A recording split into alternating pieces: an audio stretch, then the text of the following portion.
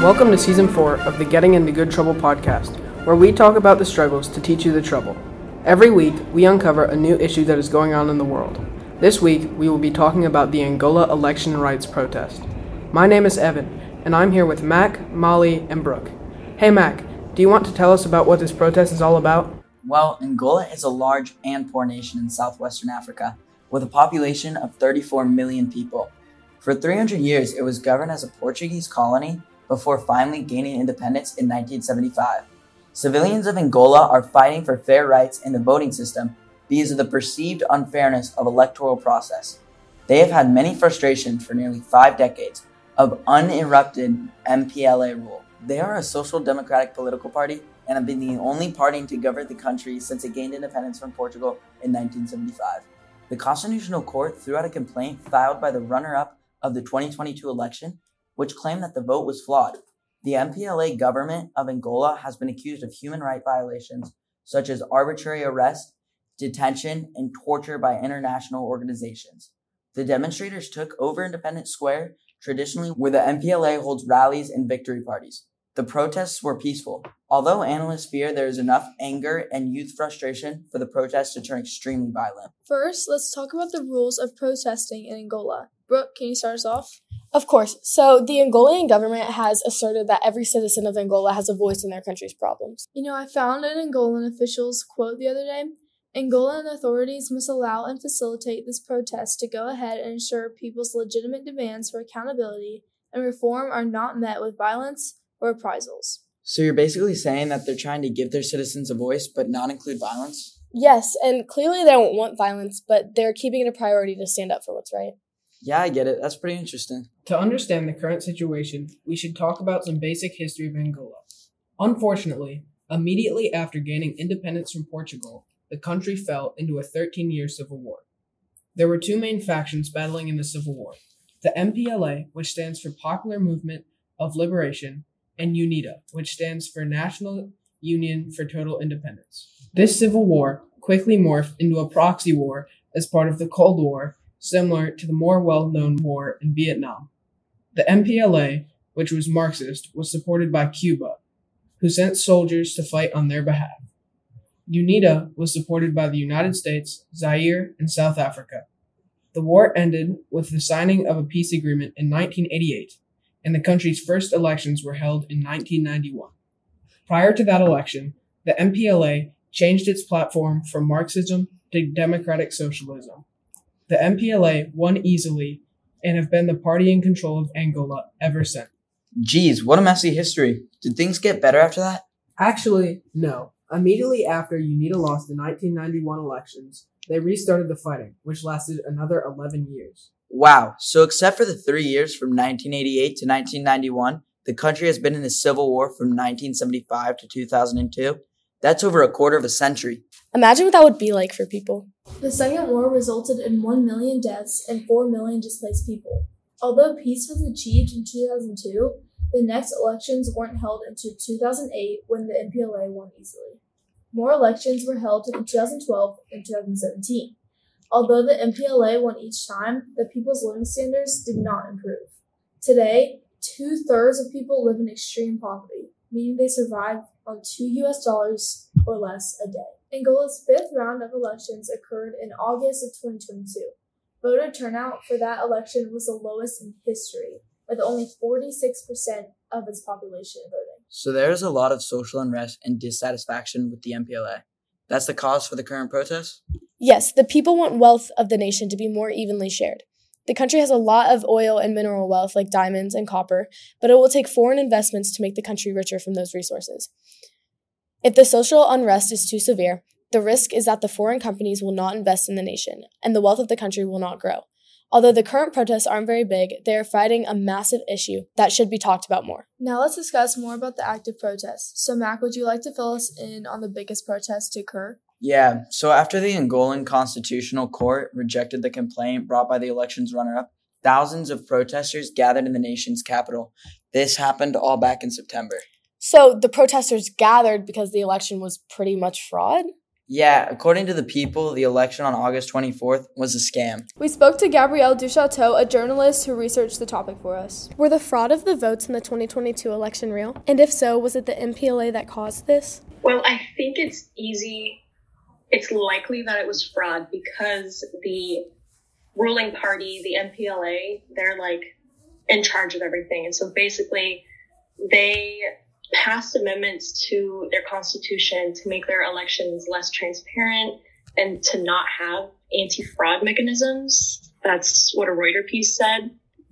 And the opposing party, the UNITA or UNITA, they have their own election counting and they showed themselves ahead of the MPLA. And so in an instance like this, you would go to an independent election counter or some sort of fair independent entity to count, but that's a problem in Angola because the court that holds up these elections is led by a former member of the MPLA party. And so when the UNITA released an appeal to the court for this election, but the court ruled against it. And so that made the decision final. And so that led to the MPL leader, Lorenzo, to be sworn in. And just there's no way to prove that this election was fair or free from fraud just because the ruling party is in charge. Have there been any signs of the president or other government parties making an effort to fix this problem? The only thing that the president and the government have done was upping security the days after the election. Mm-hmm. So just to prevent protests or like uprisings happening for the people who are outraged. And people did take to social media and, the opposing party that came in second place did what they could to try and get these election results and like their results sheets released. But as far as I could tell, the MPLA party did not do that. I just found it super surprising how no one really talks about this. I didn't know about this issue at all until we had to choose a topic, and learning more about it just really made me realize how bad of an issue it was. And it's just really surprising me how no one knows about it that I talked to. So yeah, it was just very under talked about. Yeah. Well, what I feel like is that in, the U.S., we have all these rights. We have the right to vote. We have, a voice, freedom of speech and all that thing. And I don't realize that in other countries they don't have what we have. And especially around, election time, everyone talks about it. Everyone's vote, go vote. It's everywhere. Yeah. Every celebrity's talking about it. Every news program, everyone's talking about it, go vote. And then in other countries when... Yes, it might be talked about that much, but it really doesn't matter because there's fraud. How do you think people create a solution for this or end the fraud in Angola?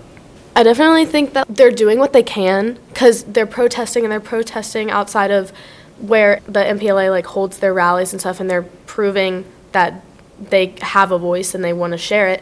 But it needs to, like Evan said, it needs to get out more. People need to understand that this is happening. Yeah, it's a lot of young people that are protesting because they're the ones that are really realizing how bad the government is. And so they really just have to focus on trying to inform more of the older people that how bad it really is, comparing it to other governments and things like that. So just like Brooke said, it's just about getting the word out. Yeah, I agree. What do you think the protesters want in the long run? What do you think they're fighting for in the long run? To have the right to vote, and when they do vote, the votes don't get thrown away and they actually count towards something. Yeah, I agree. And the MPLA has been ruling the country for decades, and they don't think it's fair anymore because it's gone so downhill for so long. Yeah, and then at the last election, the president came in, João Lorenzo, and he made all these massive promises to improve the lives of people. The president of the country, this leader of the country, is making all these promises and can't own up to them. Yeah. That's just as big of a problem as the votes not being counted. Yeah. I think it could potentially start a civil war as well if the people start fighting back against the government. Or even a regional war. Yeah. And the percentage of these voters has gone down because at some point the civilians are why even vote? Yeah, at that why point. why does it matter if I even vote because it's not going to be counted? Gone down 10% or so, which is a big amount, like that you want everyone to vote, you want their word to be out, but at some point it just doesn't matter.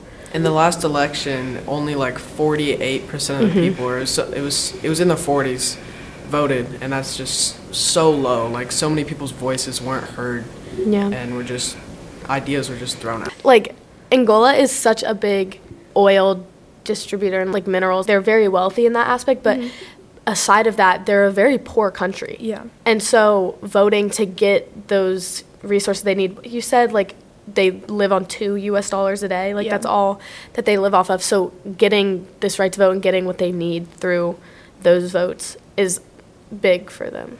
Yeah. I think that also, like, you know, what we're doing, we're talking about the podcast and we're learning about these things. People everywhere, if they start to learn about it, then we can start to help them with their struggle. I wonder if there's anything America could do, because if it starts coming out in the media and the news more, are there any steps we can take as a country to help solve this issue? Maybe just kind of put down our foot and just really talk about how horrible it is that a country with so much oil riches isn't being used on the people. And it's quite obvious that the government is taking a lot for themselves and not putting it back out into efforts to help the people out. And so the U.S. should really just talk about it more.